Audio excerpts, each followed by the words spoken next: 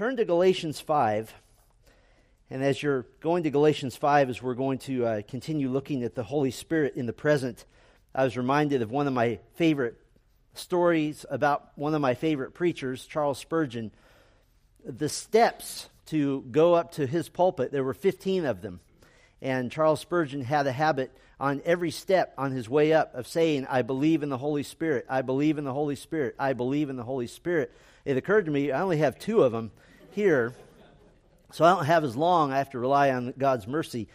But his reason for that was the fact that he was so burdened that those who hear the Word of God are enabled by the Spirit of God to understand the gospel, to understand the Word of God. And of course, that was very effective in his ministry as he saw somewhere between 10 and 14,000 people come to faith in Christ under his preaching.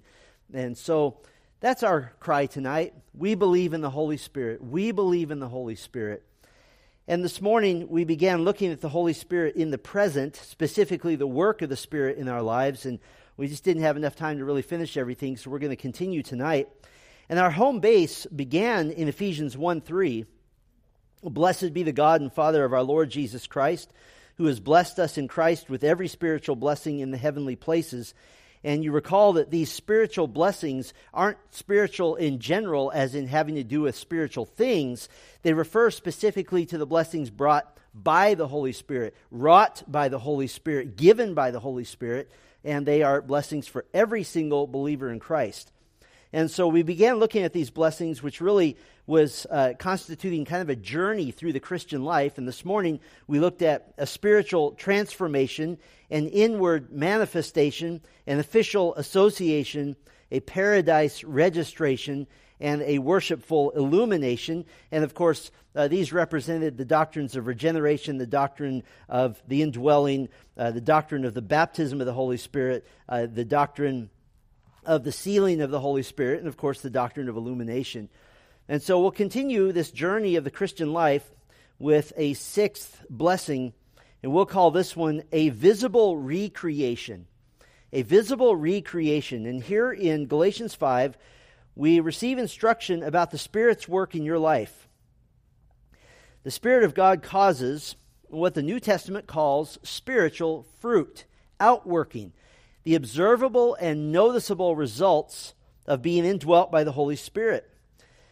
Now, obviously, and we're all certain of this, we still struggle with sin and even deception and falling prey to our own selfishness, but the true believer, at his core, is characterized by a recreation of your fallen nature into an ever-maturing Christ-like nature. And the New Testament credits the work of the Holy Spirit with this fruit, with this spiritual outworking. Now, the book of Galatians is essentially Paul's argument to the churches of Galatia, which had become legalistic. They had begun going down this road of having begun salvation in the Spirit, and yet they were trying to continue their salvation in the flesh by means of man-made rules. And so in Galatians 5, he encourages them not to fall prey to this spiritual slavery. The churches were apparently trying to use rules and external controls to curb sinful temptations and excesses, and we're all tempted to do that. It just feels easier to make a big list of rules. Don't do this, don't do this, don't do this, and maybe we'll be safe that way. But Paul tells them the real way to not gratify the desires of the flesh. Galatians 5:16. But I say, walk by the Spirit, and you will not gratify the desires of the flesh. For the desires of the flesh are against the Spirit, and the desires of the Spirit are against the flesh. For these are opposed to each other to keep you from doing the things you want to do. And then he gives a long list of what those who are truly are in the flesh, those who are not saved, what they love, what they run to. In verse 19, now the works of the flesh are evident: sexual immorality, impurity, sensuality, idolatry, sorcery, enmity, strife, jealousy, fits of anger, rivalries, dissensions, divisions, envy, drunkenness, orgies, and things like these. I warn you, as I warned you before, that those who do such things will not inherit the kingdom of God. His point is that salvation in Christ is found not in trying to desperately avoid those things, although the repentant person who is truly in Christ certainly turns away from all of those things. But his point instead is that with elegance and in a living and dynamic and organic fashion, instead, verse 22, but the fruit of the Spirit is love, joy, peace, patience, kindness, gentleness, or goodness, rather, faithfulness, gentleness, self-control. Against such things there is no law.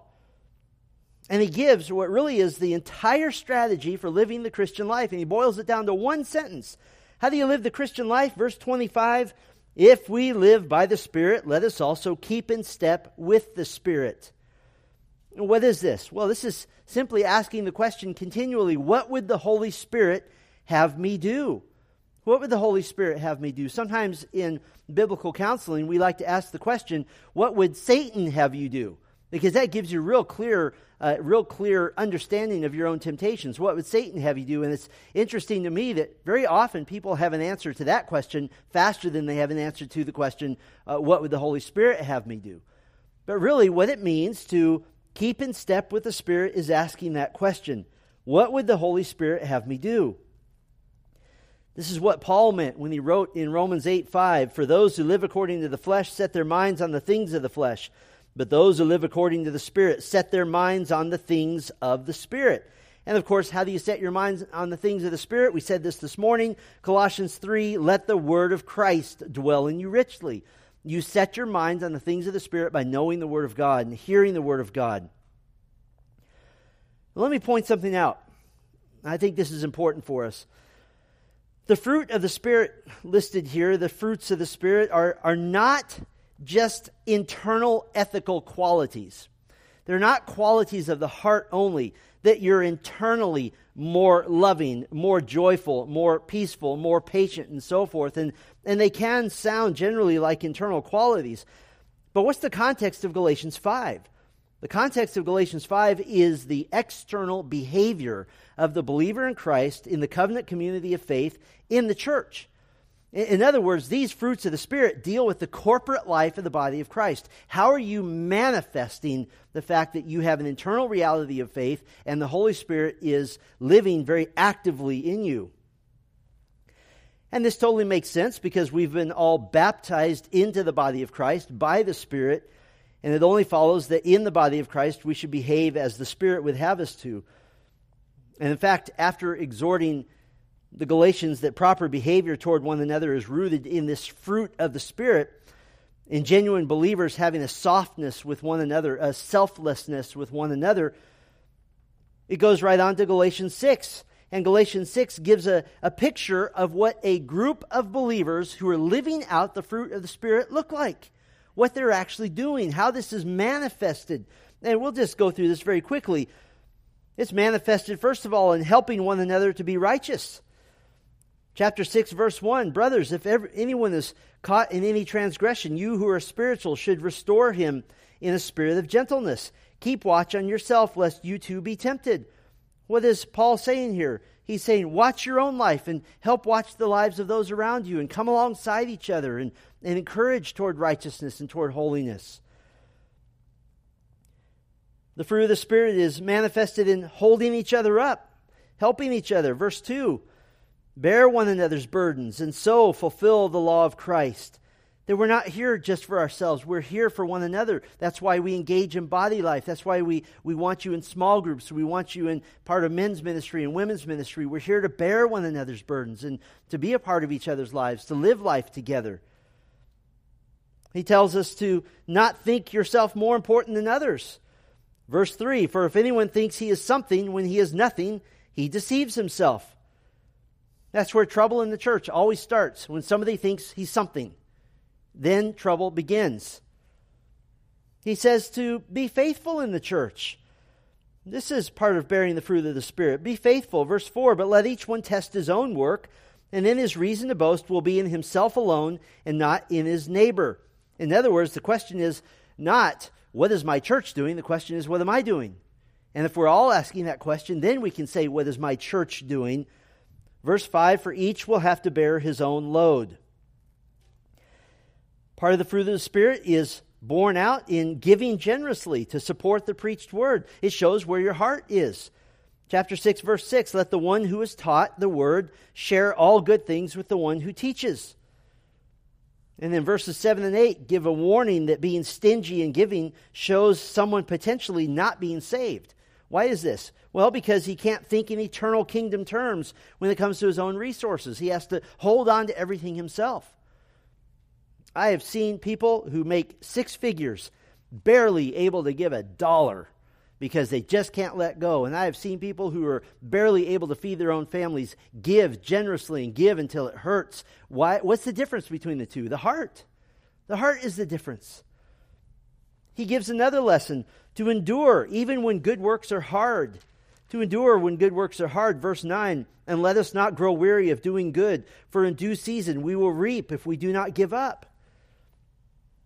And then we see kind of a culmination of the fruit of the Spirit, to take opportunities to love tangibly the people of God. Verse 10, so then, as we have opportunity, let us do good to everyone, and especially to those who are of the household of faith. So all of these first 10 verses of Galatians 6, what is this equal? It's a fulfilled and a joyful Christian life in the church because you're living out the fruit of the Spirit.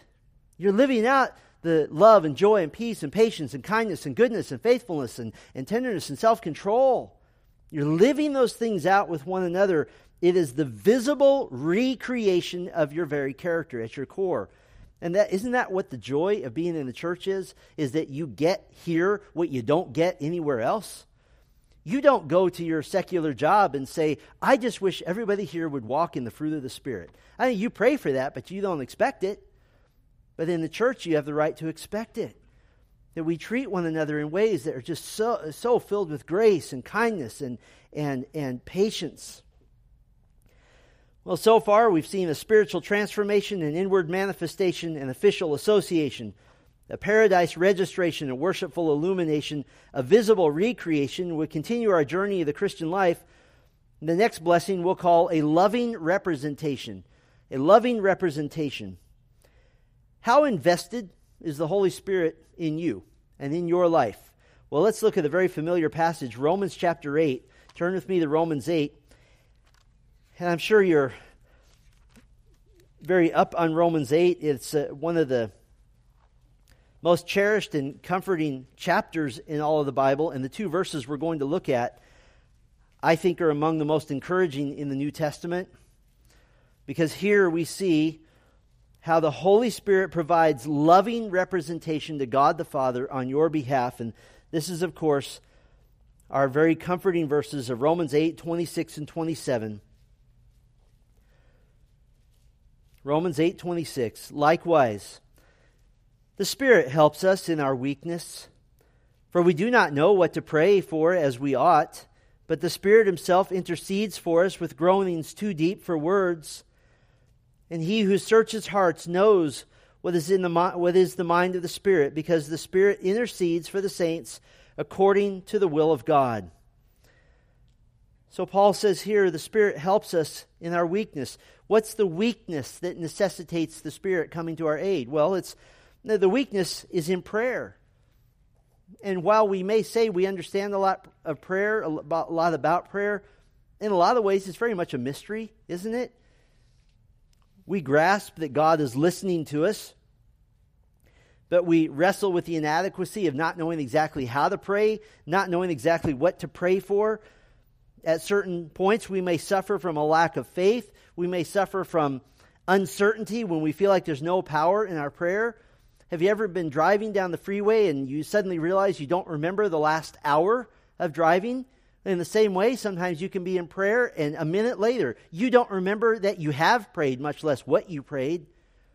And so we're weak.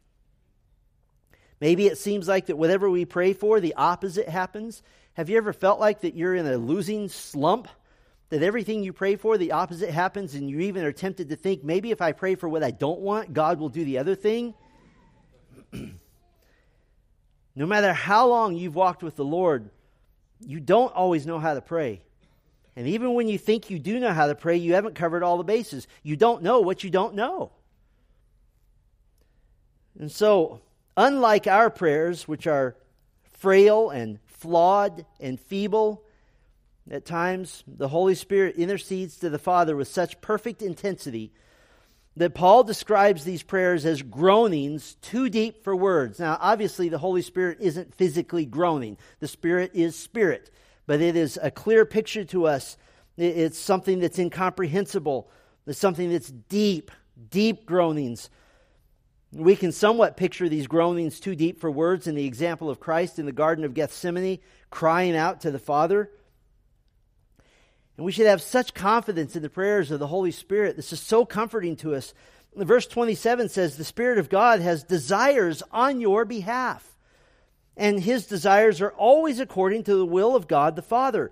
And it says that God the Father searches the mind of the Spirit, so to speak, and is in communication within the triune God. The Spirit of God communicates perfect desires on your behalf to God the Father, which are perfectly known, fully known by God the Father.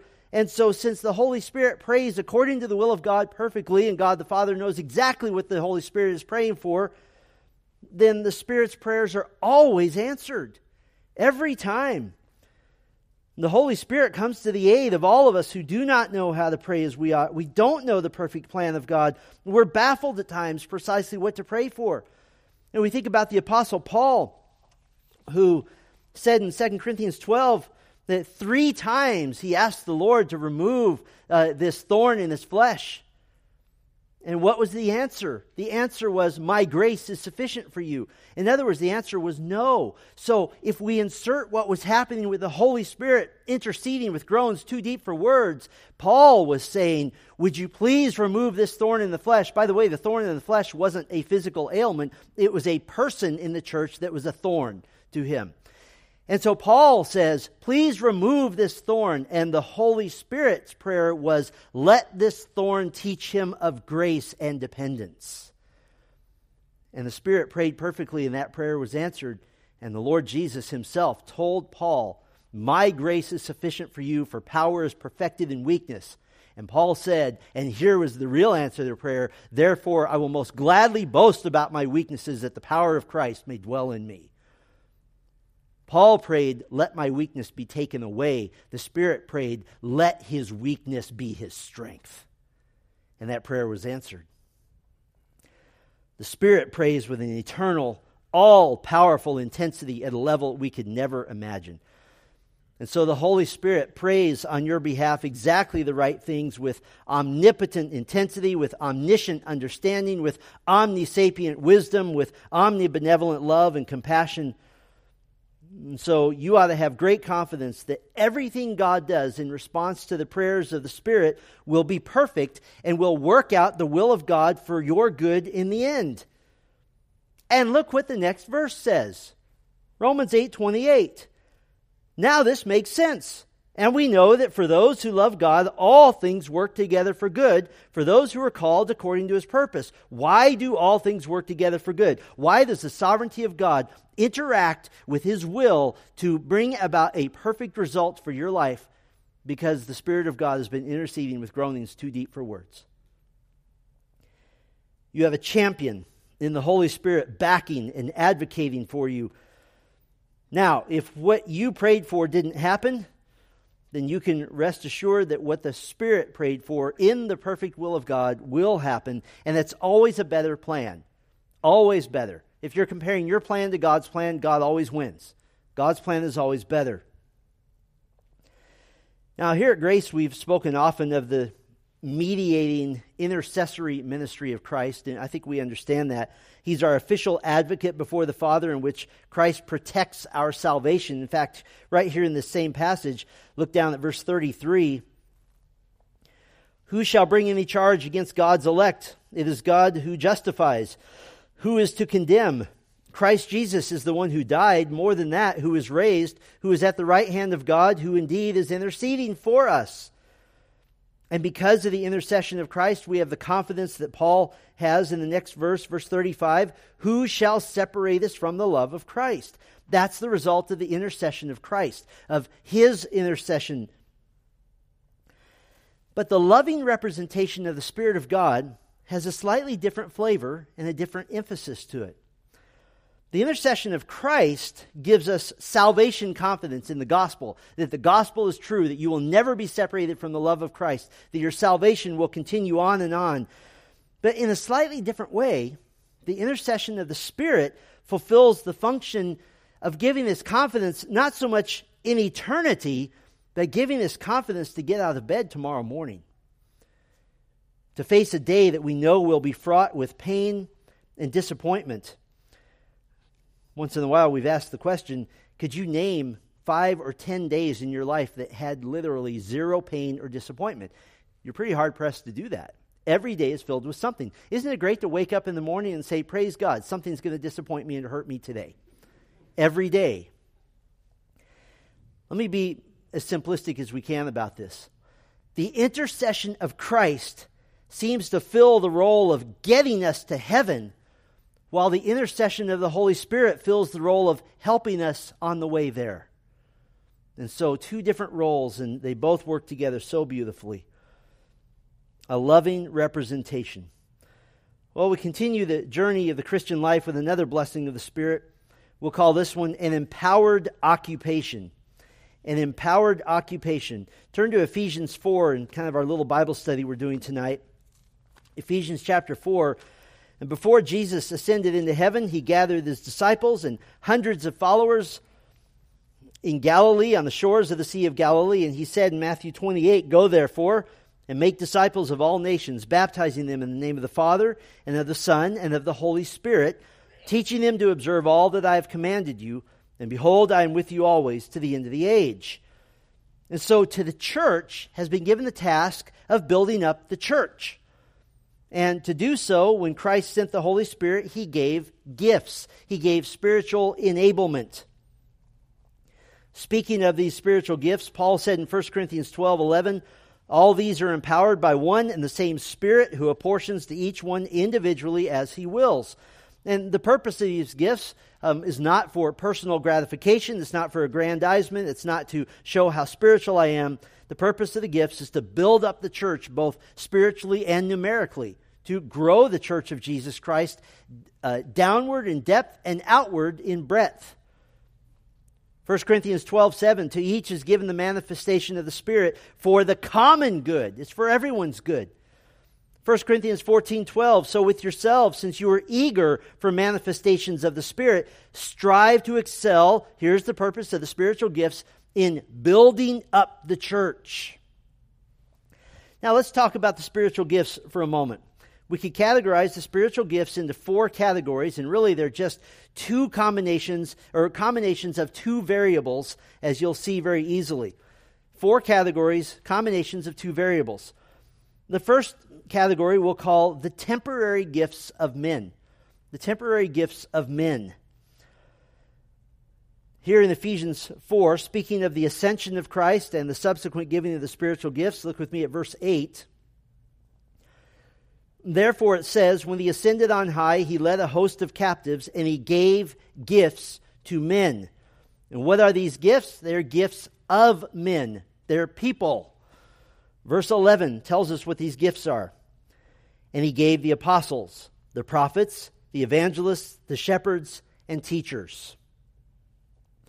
Who are the temporary gifts of men? The temporary gifts of men would include the apostles and the prophets. How do we know this?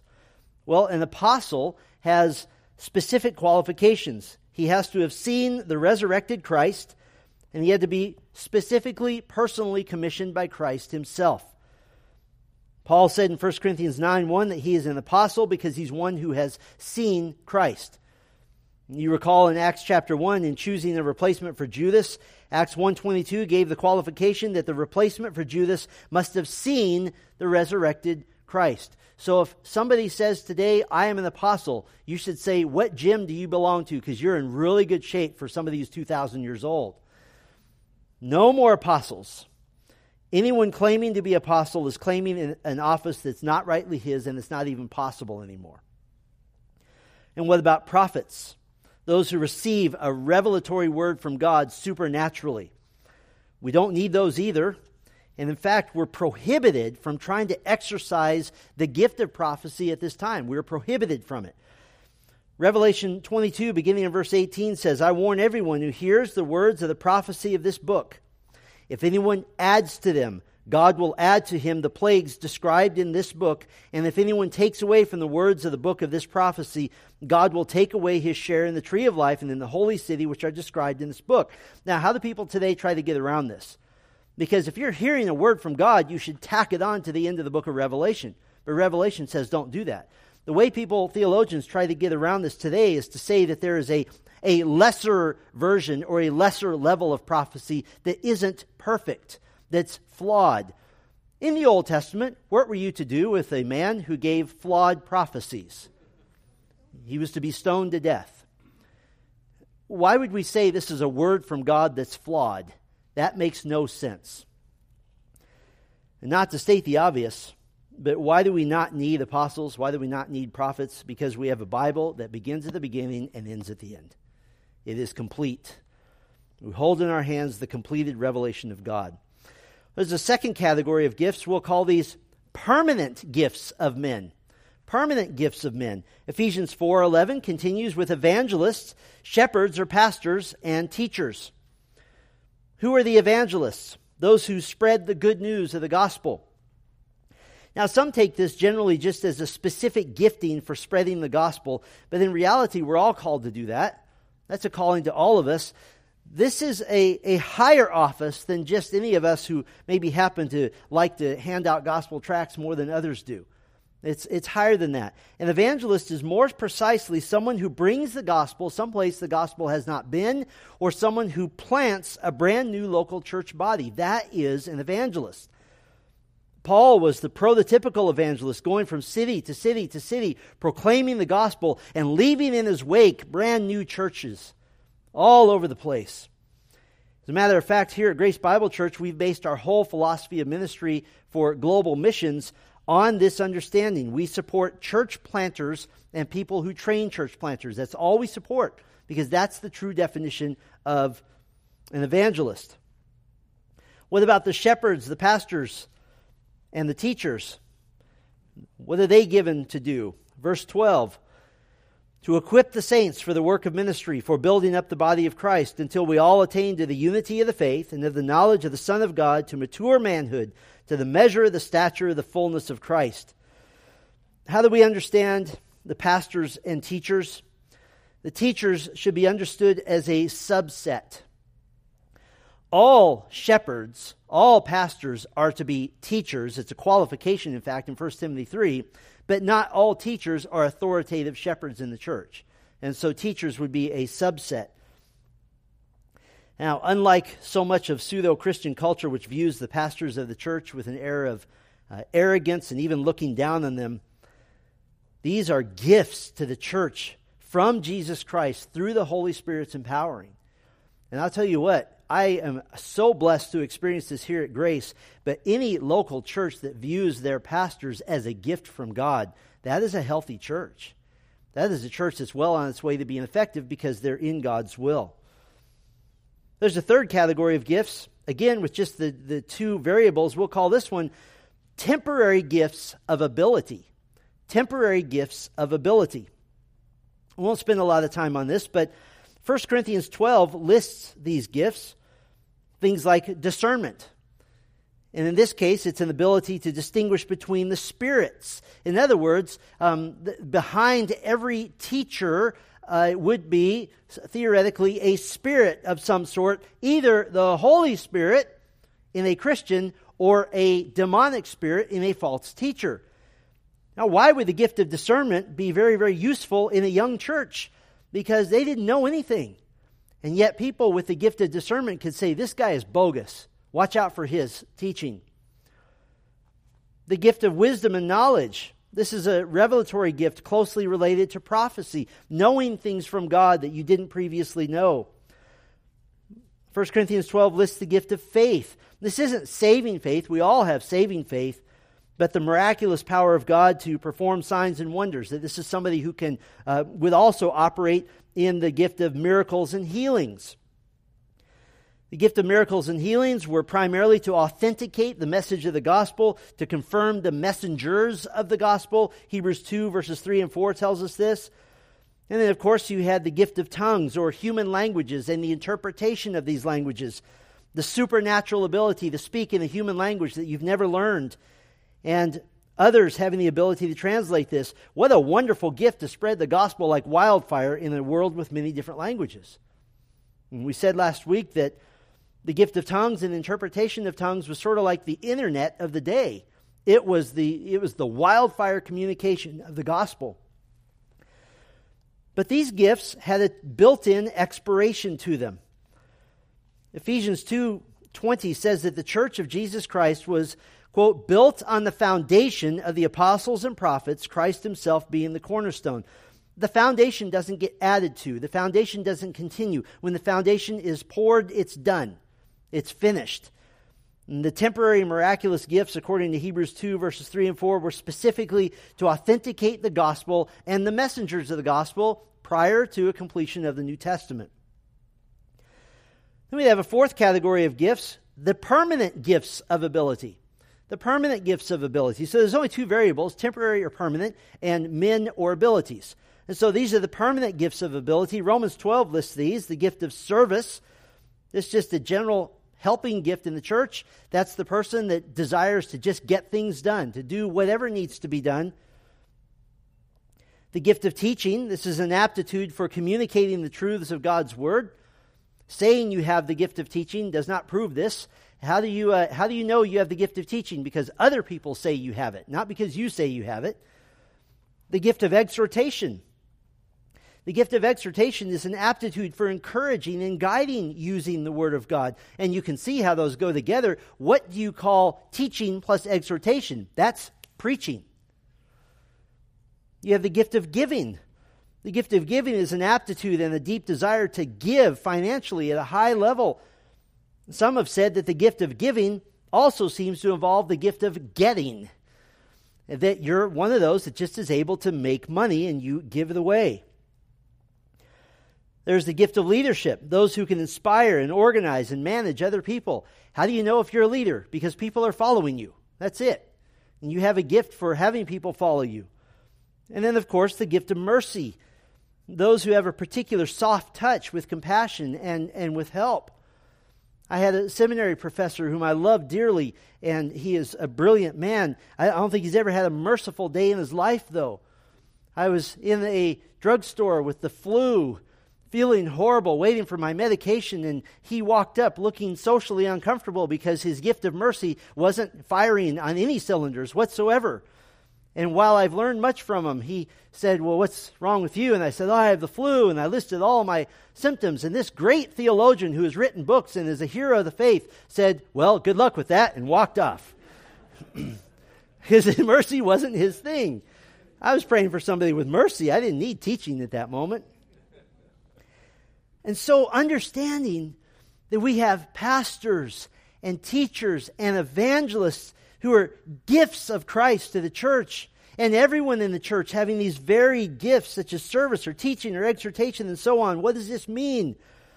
Well, it means 1 Peter 4, verse 10, as each has received a gift, use it to serve one another as good stewards of God's varied grace. Did you catch that? The gifts don't belong to you. They are God's. You are here to steward them, to manage them. Whoever speaks is one who speaks oracles of God. Whoever serves is one who serves by the strength that God supplies, in order that in everything God may be glorified through Jesus Christ. Now, what does all this mean? It means that every single Christian, every one of you, has been given the opportunity to fulfill a purpose in your life in the context of the church. Every single person. This is why at Grace Bible Church we say that if you're a member, you're a serving member. There are no members and non-serving members. You're serving in some way, some to varying degrees. Some of you serve by simply being here and being an encouragement to others with your presence. Others serve at a higher level, and that's fine. But Ephesians 2:10 is so encouraging to us. It says, for we are His workmanship, created in Christ Jesus for good works. Did you catch that? You were created to walk in those gifts, to walk in the works God would have you to do, which God prepared beforehand that we should walk in them. And not only does this give you a purpose, you now become the hands and the feet of Christ on earth. No wonder the Apostle Paul uses the famous metaphor for the church that we are the what? The body of Christ, working together. Now you might ask, but how do I know what I'm empowered to do? How do I know what my gifts are? It used to be really popular to have all kinds of spiritual gifts tests and inventories, and I've gone down that road, and I found it really useless because people take their spiritual gifts test, they get a result, they put it in a frame and hang it on the wall. That does no good whatsoever. So how do you know what you're empowered to do? Well, generally speaking, do what you're good at and what motivates you. That's how you know. It doesn't mean that we don't have an all-hands-on-deck attitude. Sometimes we do have to do things that aren't as motivating, but generally you'll be more excited about those things in which you're gifted. It's really that simple. And so all through your life, you have eternal work with which to occupy yourself, and this is an empowered occupation. Well, there's another part of the journey of the Christian life, another blessing. We'll call this one an overflowing anticipation. An overflowing anticipation. And turn with me to Romans chapter 15 in our little Bible study here. An overflowing anticipation in Romans 15. One of the great hallmarks of the Christian faith is the certainty of our hope. The certainty of our hope. When the Christian says, I have hope for my future, this is guaranteed hope. It's certified hope. And one part of our hope is provided for by the Holy Spirit in hoping in, looking forward to, anticipating, peeking ahead, if you might put it that way, at our future with Christ. We've already said that the Spirit provides a paradise registration this morning, that the sealing of the Holy Spirit guarantees that you are registered in the book of life when you arrive in heaven. But He also provides an overflowing anticipation, an ability to look beyond this life and eagerly anticipate our future in the kingdom of Christ. One of the main arguments of the book of Romans is Paul's declaration that both Jew and Gentile are saved by grace and are one people in Christ. And it doesn't negate the future national Israel. Romans 9, 10, and 11 makes that very clear. But Paul desires that the Roman Jewish Christians and the Roman Gentile Christians live in harmony together. Look at verse 7 of chapter 15. He says, therefore, welcome one another as Christ has welcomed you for the glory of God. And now Paul explains that Christ came to save the Jews, which he calls the circumcised, and that Christ came to save Gentiles in order to glorify the mercy of God. Verse 8, for I tell you that Christ became a servant to the circumcised, that is the Jews, to show God's truthfulness in order to confirm the promises given to the patriarchs, and in order that the Gentiles might glorify God for His mercy. As it is written, therefore I will praise you among the Gentiles and sing to your name. And again it is said, rejoice, O Gentiles, with His people. And again, praise the Lord, all you Gentiles, and let all the peoples extol Him. But when is all this praising and rejoicing and extolling the name of Christ? When is this happening? Well, Paul quotes Isaiah 11 in the very next verse, here in verse 12. And again Isaiah says, the root of Jesse will come, even he who arises to rule the Gentiles. In him will the Gentiles hope. What is this speaking of? In the context of Isaiah 11, this is speaking of the future time when Christ is reigning on the earth over all the nations of the world, and that is our hope. That's our hope, that there will be a day that we're in this, in a marvelous worldwide government run by the Lord Jesus Christ, that Isaiah chapter 9 says the government will be on His shoulders. And we have that hope, but who gives us that hope? Who is it that fills us with that hope, that makes us have this anticipation? Who is it that enables the Christian to do what the unbeliever cannot do, and that is to look beyond our own death with a smile, with giddiness, with anticipation, with eagerness? Only the Christian says, I can hardly wait to die. Who is it that enables the terminally ill believer to feel like she's finished the race and won the prize? Who is it that takes what the world sees as the end and clearly says it's the beginning? Who is it that makes an elderly Christian the ones we envy because they're closer to home?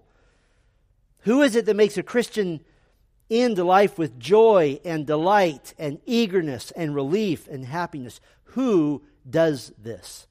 Verse 13. May the God of hope fill you with all joy and peace in believing, so that by the power of the Holy Spirit you may abound in hope. We abound in this hope of a future kingdom. It's a word that means you have more than enough. There's plenty left over. It's overflowing. You don't have to say, well, I barely have enough hope to make it to the end of the life. This says that the Holy Spirit, through Him, we abound in hope. We have more than enough. I have been in hospitals more times than I can count with dying Christians that grab a hold of my hand and smile and say, I'm almost there. And there's an eagerness. And family members are saying, well, let's try this treatment and that one. And the poor believer in bed saying, no, don't do that. Why do I want more misery? I prayed with a man who was hours from death a few years ago. And I held his hand. And we prayed. And he was so excited. He said, I'm almost there.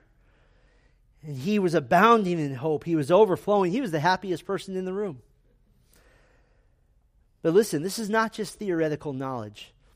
This isn't just theology.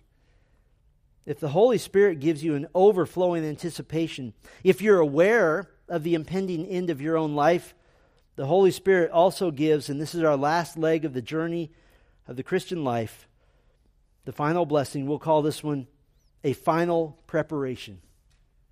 A final preparation. This is not just theological theory. There's a genuine final preparation. Turn with me to 1 Peter 4. I want to show you this final preparation. All of 1 Peter is basically instruction to the people of God as to what to do in the face of suffering and persecution. And it surprises and delights us because Peter's solution to suffering and persecution is to be holy. Oh, what do I do when everything's hard and life is coming in on me and persecution is happening and the world is difficult and governments are oppressing Christians? What do I do? Peter says, chapter 1, be holy. And all of 1 Peter is so intensely practical on how to be holy in your daily life. Now, I read a moment ago to you 1 Peter 4, verses 10 and 11, which outlines that we're to faithfully serve in the church during this life of suffering. That's part of being holy. But the fact is that because suffering has come, suffering is coming. If you're younger and you haven't had a major time of suffering in your life, could I say with a smile and a prayer that it's on its way? It will happen. The people of God need encouragement. We need the strength to endure. And so Peter explains where that encouragement and strength comes from. 1 Peter 4, verse 12. Beloved, do not be surprised at the fiery trial when it comes upon you to test you, as though something strange were happening to you. But rejoice insofar as you share Christ's sufferings, that you may also rejoice and be glad when His glory is revealed. If you are insulted for the name of Christ, you are blessed, because the Spirit of glory and of God rests upon you. And now, empowered by the Spirit to face any trial, even up to death itself, we're given hope and preparation for whatever God may bring. Verse 19, the very end of chapter 4. Therefore, let those who suffer according to God's will entrust their souls to a faithful Creator while doing good. But that's still sort of in the realm of theological theory, that God the Spirit gives us strength as we suffer, up to even and including death. But I want to take it a step further and talk about our actual deaths, the actual end of life, and what the Spirit provides in anticipation of that moment. Is it just a comfort that you'll be okay? Is it the grace to be dignified in death? And that's possible, but the Spirit provides so much more than that. I want to return to a text we just went to a bit ago. Go back with me to Romans chapter 8, and we'll finish here. Romans chapter 8, Paul is speaking of our time of suffering, and he makes a comparison to encourage us. Romans 8, verse 18. He says, "For I consider that the sufferings of this present time are not worth comparing with the glory that is to be revealed to us." In other words, you can't even say that the glories of our future with Christ will somehow make up for the suffering you've endured. It's bigger than that. He says you can't even say that. He's saying you can't compare them. The glories that you'll experience will so overshadow the pain of this life that the suffering isn't even worthy of mention anymore. I've heard the illustration that when you're a child and you get a shot and you don't understand what's happening and you give that look of betrayal to your parents. You know, when the needle goes in and you look like that, "What are you doing to me?" And there's that agonizing moment. And the illustration is, but the candy you receive afterwards more than makes up for that. No, Paul's saying you can't even make that comparison. That our suffering is so minuscule, so tiny, compared to the glories that you cannot compare them. There's not a qualitative comparison. And so now Paul explains that all of creation is waiting for the glory to be revealed, awaiting the consummation of God's redemptive plan. Remember, creation has been subjected to the curse of sin because of mankind. It wasn't creation's fault. When you have a little dog or a pet that dies, it wasn't because of its sin, it's because of yours. That little doggy didn't ask to live in the sinful world because he didn't have an ancestor named Adam who cast all of the human race into sin. It wasn't creation's fault. Verse 19, "For the creation waits with eager longing for the revealing of the sons of God. For the creation was subjected to futility, not willingly, but because of him who subjected it, in hope that the creation itself will be set free from its bondage to corruption and obtain the freedom of the glory of the children of God." You know that creation is corrupt. Creation is at war with us. It's trying to kill you, right? Why do we have pest control? Because we live in a fallen world. And you take these precious little creatures that God made and you smash them and you spray chemicals all over them because they're at war with you. And they're fallen because of you. And so what's creation waiting for? Creation waits for the finish of God's redemptive plan for mankind so that creation can be set free from the bondage that comes because of the curse. And Paul continues to explain the curse of sin with this anthropomorphic illustration. He speaks of creation as if it's a person. That creation is just waiting and groaning like a mother in labor awaiting the arrival of a baby. Verse 22, "For we know that the whole creation has been groaning together in the pains of childbirth until now." And then he switches the illustration from creation to us. That not only is the creation groaning, but we're groaning. But we don't groan in despair. We don't groan in hopelessness. Verse 23, "And not only the creation, but we ourselves, who have the first fruits of the Spirit, groan inwardly as we wait eagerly for adoption as sons, the redemption of our bodies." Now we all understand this groaning. There's no explanation needed here. Life is painful. Life is filled with heartache. And to top it all off, our bodies are slowly breaking down no matter what we do. And so we groan. But how do we groan? Do we groan in despair? Do we groan in hopelessness? Not at all. Paul says we eagerly await our adoption, meaning the consummation of salvation, the redemption of our bodies, our resurrected bodies in the presence of God Himself. How is it that we're able to be eager quite literally for our own deaths? Because that will bring resurrection. Why is that? Because we are the first fruits of the Spirit. We are a people, for the first time in all history, indwelt by the Spirit of God. And He gives us the ability, if I could put it this way, to groan heavenward. What does this mean? Remember a few verses later that the Holy Spirit groans in prayer on our behalf? We groan in this life. Our groanings in life are now represented by the deep groanings of the Holy Spirit. Our feeble and frail and faulty groanings are perfected in the groaning prayer of the Holy Spirit. And what does this prayer accomplish? It accomplishes a final preparation. A final ministry of the Spirit of God to you in this life is to give you a longing and a delight in the thought of leaving this life and going home to heaven. I have never heard a Christian, a true believer, at the end of life saying, "Oh, I wish I could just hang on for so much longer." No, because I've seen it with my own eyes. You've seen this too. That the Spirit of God gives this final preparation, that it's time to go home. It's time. And so, should you be in, for example, a hospital room at the end of your life, don't view it as a hospital room. That is the gateway to heaven. And the Holy Spirit will help you. You will not fear. You will not be afraid. You will not feel hopeless. Yes, you will groan because you hurt and your body is dying. And you groan, but you groan with a smile. And the Holy Spirit will give you this intense longing and desire to look heavenward. How glorious will that be?